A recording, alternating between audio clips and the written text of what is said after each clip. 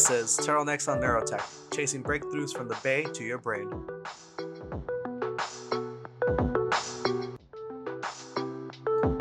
Hello, everyone. Welcome to the first episode of Turtlenecks on Neurotech. I'm your host, AJ Martinez. And for this first episode, I'll be talking to Casey Grage, who is the founder and CEO of Public Surgical Incorporated, as well as Mark Fisher, who has over 30 years of experience in product development. And in this episode, we talk a little bit about what it takes to be a founder of a company such as Hubbly, especially in the medtech space, as well as some of the challenges that one might have to deal with if they're interested in exploring the medtech space. I hope you enjoy this episode. Hey, welcome everyone. This is Turtlenecks on Neurotech. I'm your host, AJ. And here I have the founder and CEO of Hubbly Surgical Incorporated, Casey Grage, and Mark Fisher. Hey everyone. Hi Alex. Great to be here. Thank you for having us. Thanks for the opportunity, Alex. Yeah, awesome. So just to kind of start off, I kind of want to get a little bit of an idea of your backgrounds and just what brought you here to Hubbly. Yeah, I teach a medical device entrepreneurship program class at Northwestern University, and Casey and the Hubbly team were part of that. And I also have a deep background in medical device development for about the last 20 years. I split my time between teaching at Northwestern and consulting to various companies around medical devices. And when the class was done, there's usually one or two that show real promise and go forward in the process of setting up a company and becoming a real company. And Hubbly was one of those, and they were also one of the groups that I advised. So we went ahead and I continued a relationship, as they were considering whether to go forward or not. It's a product that can make a very big difference to the safety of people that are having these procedures. So I'm excited to be involved with it. Yeah, I mean, as Mark said, I came to Hubbly through that NUvention class at Northwestern. I was a neuroscience major undergrad, and I was planning to go into a PhD in neuro and going more toward the academia research side. But I decided, or I was interested in maybe exploring some of the commercial impact of tech, not just creating or researching tech only. And so that's what drew me toward applying for and taking that class. Got it. Okay, cool. And when you were applying for that class, did you what did that your team consist of, or how did you come up with your specific idea for Hubbly? Yeah, it was actually Amit, my co-founder, who is a neurosurgeon at Northwestern, getting his MBA at night.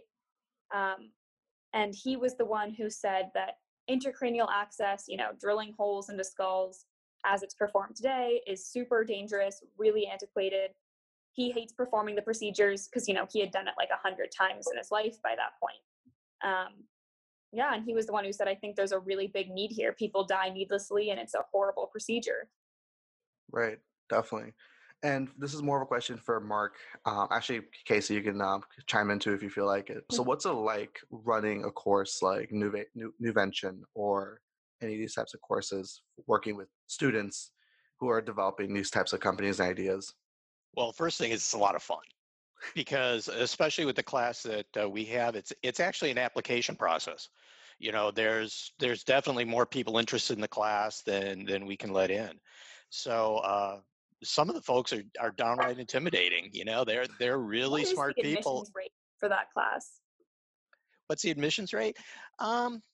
It depends on the school. Less than 50% though. Oh, I had no idea. Yeah, the admission rate is somewhere in the neighborhood of 50%. Cool. And then how'd you get involved in teaching that? What kind of pushed you to do that?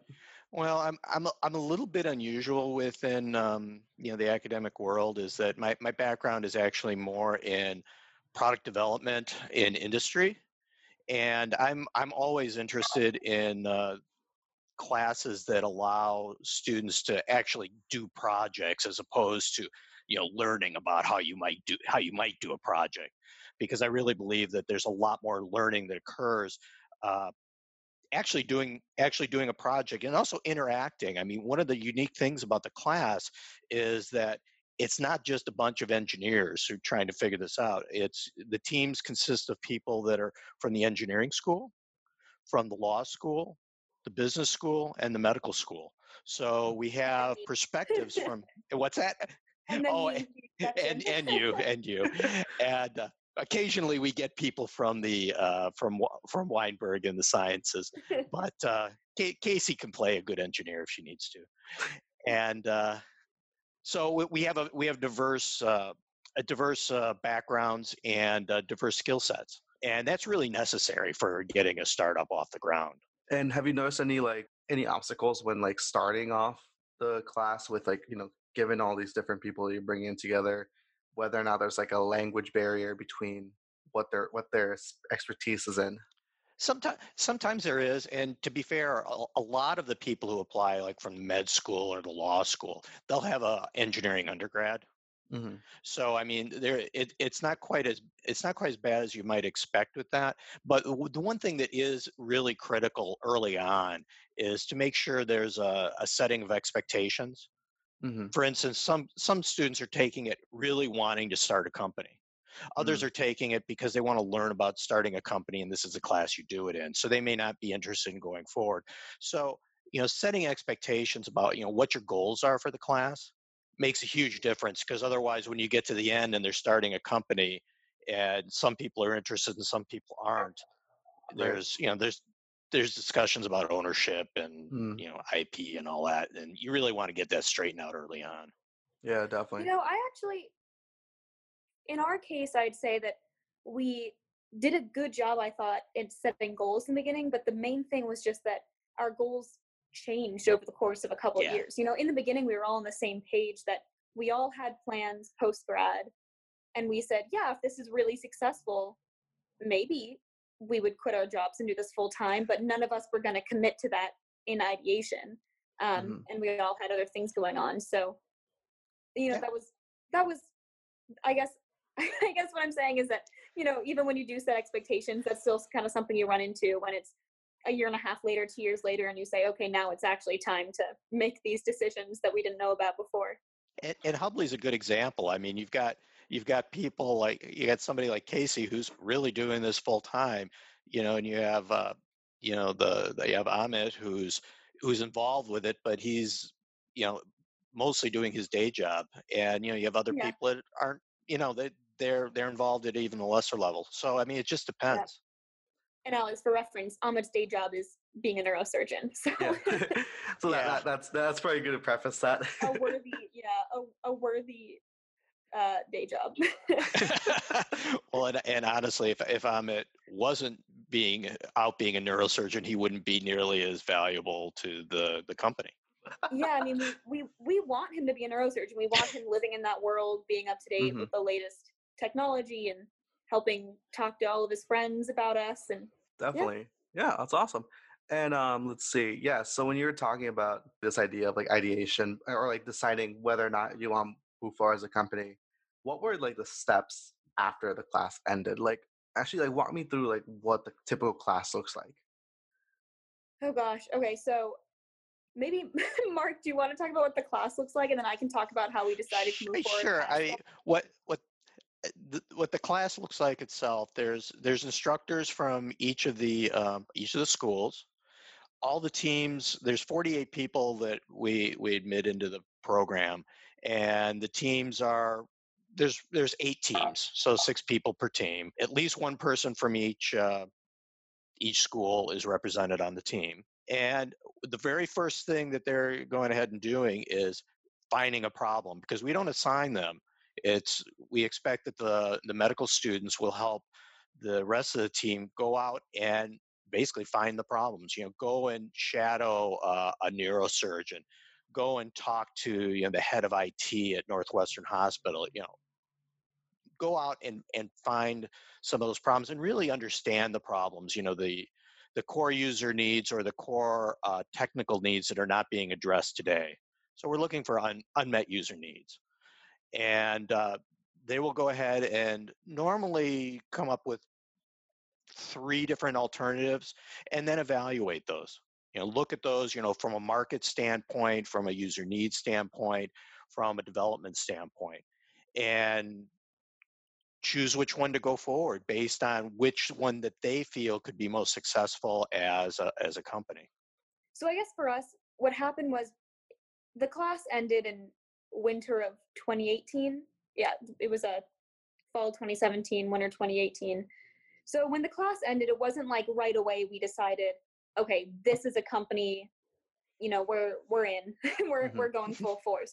Really, what it was we went to the class. We had done some baseline market research. We had done some prototype development a little bit. Like we had the beginnings of something. Right. And so the class ended, and we said, okay, well, the next step is it'd be pretty cool to get a patent out of this.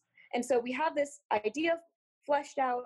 Let's just go ahead and try to get a patent. And so Nate, who was the law student and is now a patent lawyer on our team, he said, okay, I'll do that. And so, that was kind of, at the time I was like, wow, this is so cool. I took this class and now I'm going to have a patent. Like, that's crazy. So anyway, Nate filed the provisional. And then after that, we decided, okay, what would the next step potentially be? And we thought, oh, let's join the garage at Northwestern. That's the Northwestern incubator. And so we were learning a little bit through that. It was like a good kind of extracurricular activity to learn a little bit more about entrepreneurship. Hmm. And then we said, oh, there's so many pitch competitions. Wouldn't that be awesome if we actually won real money as a result of this class project? And so what happened was we started applying to pitch competitions. And through the application, you have to write out a business plan and you have to make pro forma financials. And so that really forced us to actually think about what we would be as a real company. And then when you do the pitch competition, you get all this feedback from different judges, and the judges tell you how to improve your company and your pitch deck. And so then you say, okay, well, might as well make these edits to my business plan. And then you just kind of keep going. And so what happened was we were really successful in the pitch competition circuit, won some money out of that. And then, yeah, it was really just a few judges that we met who said, this is the real deal. You need to go full time on this. This could be something. Awesome. And something I was wondering was, what's like some of the challenges of like learning the ropes of being an entrepreneur, especially since everyone has such a different background? Like what are some challenges that either you've experienced or that Mark or that you have seen in students when they're learning like what it's like to be an entrepreneur? So the hardest part for me was originally in that NUvention class where I didn't know anything about SolidWorks and mechanical engineering. And it was Nate, the lawyer, and I who really needed to figure that out. And so that was a huge learning curve for me, was just like very late nights in the basement of tech with the SolidWorks software trying to figure out how to do this. Um, yeah, I don't know. Beyond that, I mean, most of entrepreneurship, I feel like, is just asking for help when you need it and listening to people when they are smarter than you. So it seems pretty incremental to me. Okay. Yeah, as I say, I think I can throw into that too. Is that I think one of the things that it really takes, especially for a young entrepreneur, is to really seek out mentorship. And I think Casey did a really good job, and also receive it.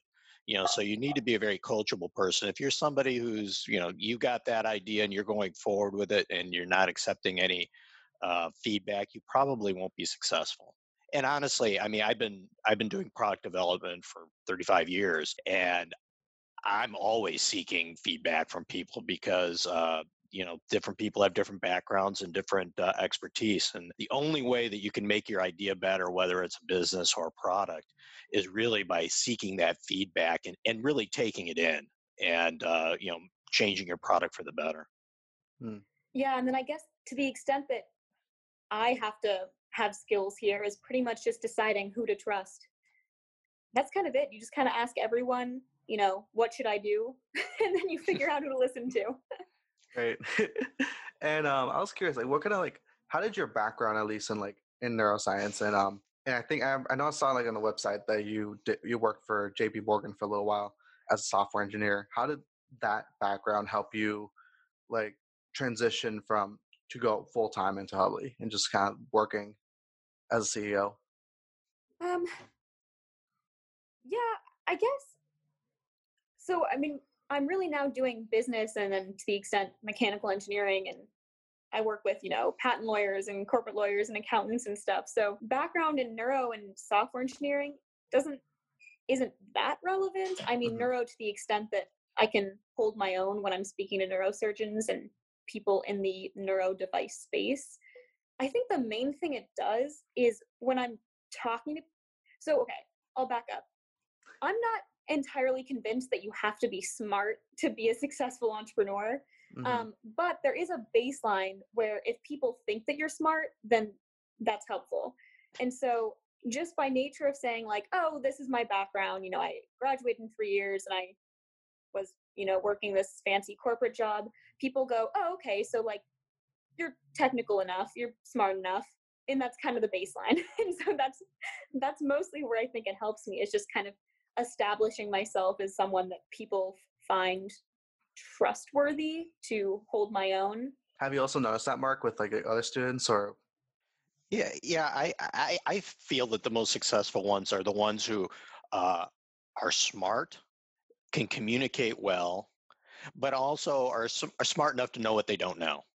Right. You know, and go ahead and seek that advice, because especially when you're first coming out of college, it's actually remarkable how little you know. I mean, you don't realize it until you actually get out into the real world. I'm sure Casey learned this.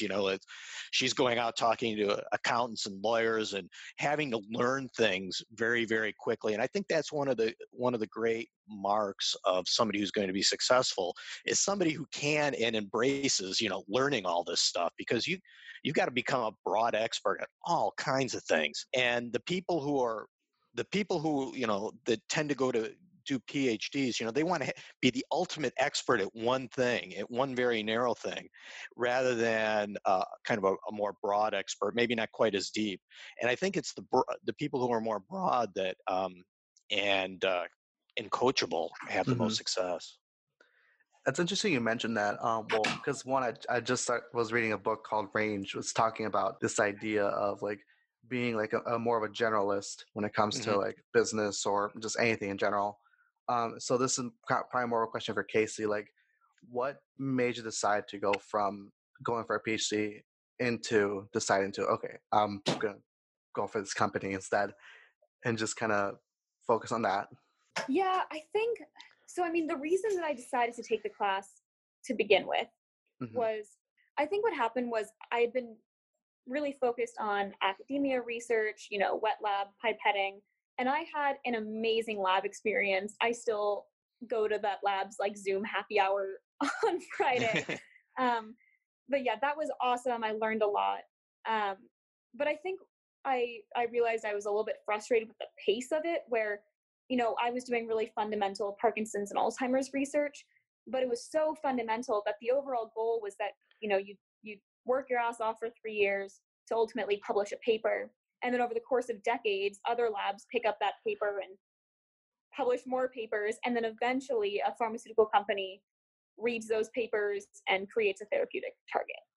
And so what I realized was, there's that's super important work, but I think I wanted to be a little bit m- more a part of the group of people that helps with the adoption of that technology into actually improving patients' lives, and not just the initial creation of that tech. I think one thing that's real interesting about what Casey just said is I also think that there needs to be an amount of passion for what you're doing. I mean, like in the case of Hubley, I mean, it's a hand drill that's you could pick up at a hardware store, used for drilling holes in skulls. I mean, that's crazy. He's talking about the And existing solution, not ours. yeah, and you look at the complication rates, and you can make a real difference. And Hmm. I think when entrepreneurs have that kind of drive, saying, "Hey, I see a real problem, and I think I can Hmm. solve it," that makes a big difference on whether they're successful or not.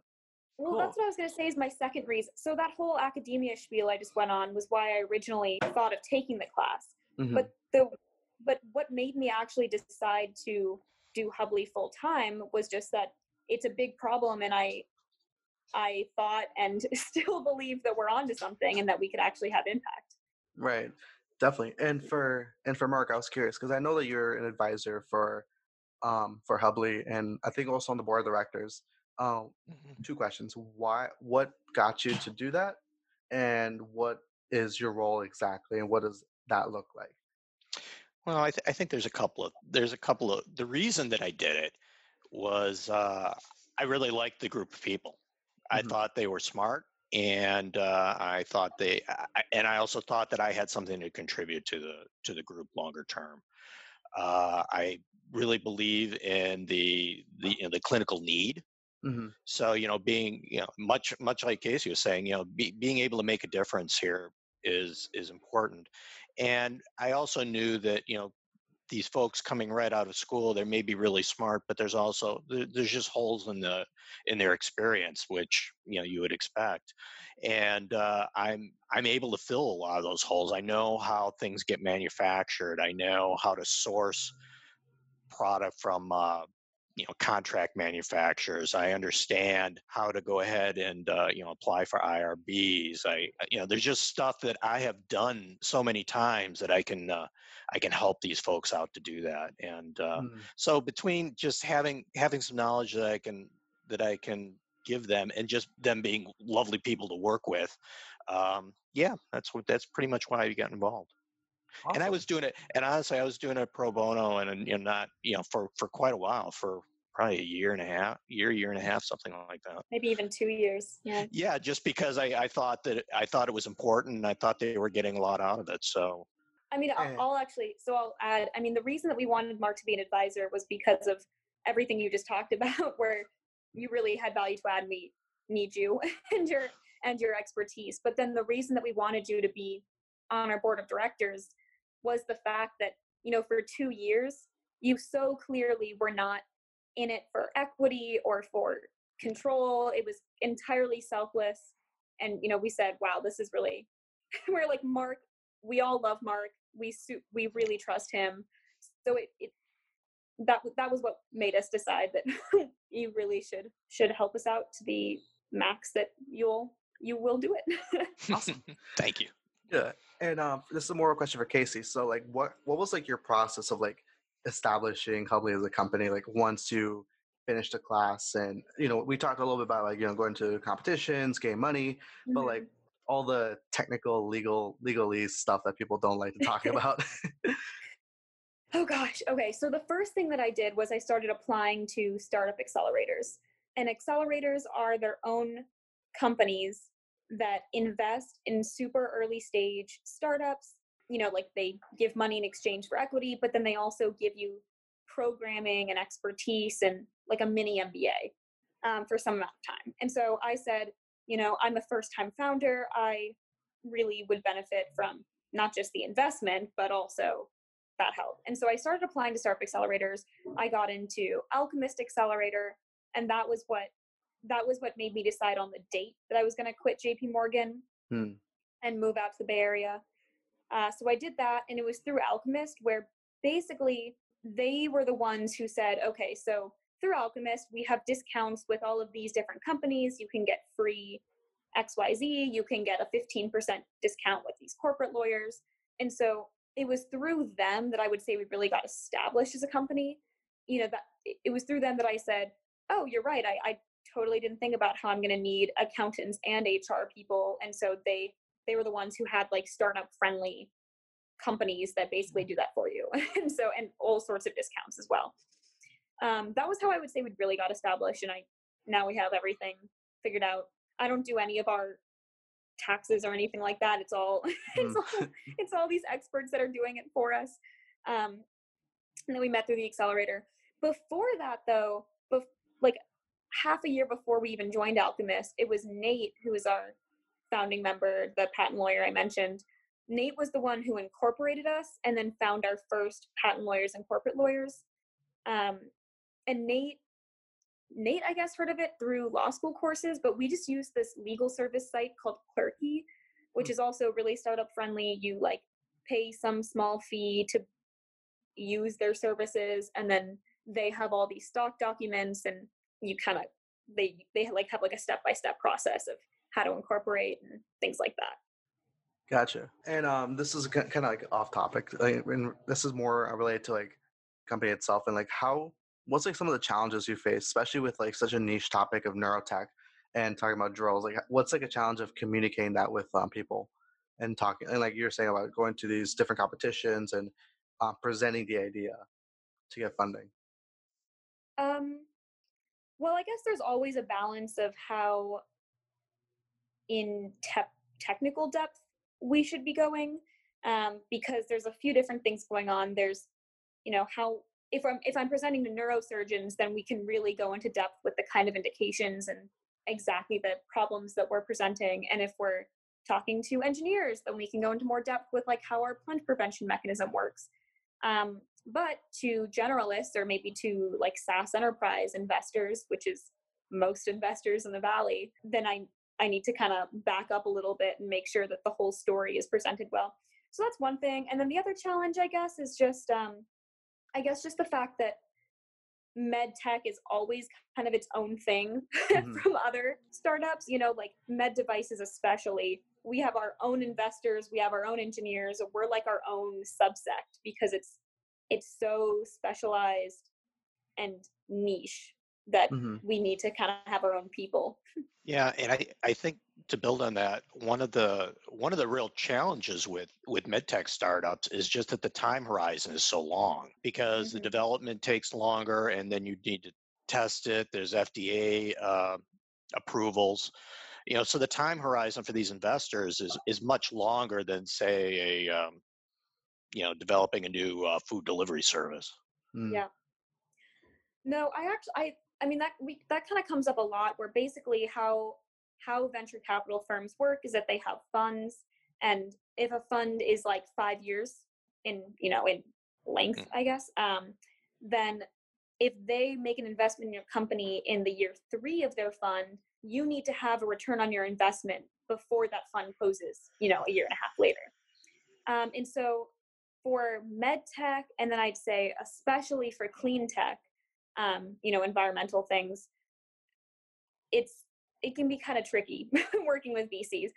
Thankfully, we haven't gotten to that point yet because we've so far been going based on angel raises, and angels aren't beholden to the lifespan of a fund. And so, can you explain what an angel fund is for the listeners? Yeah, an angel is an individual who invests in companies. And so in our case, because we're raising on a safe note, they have to be accredited investors.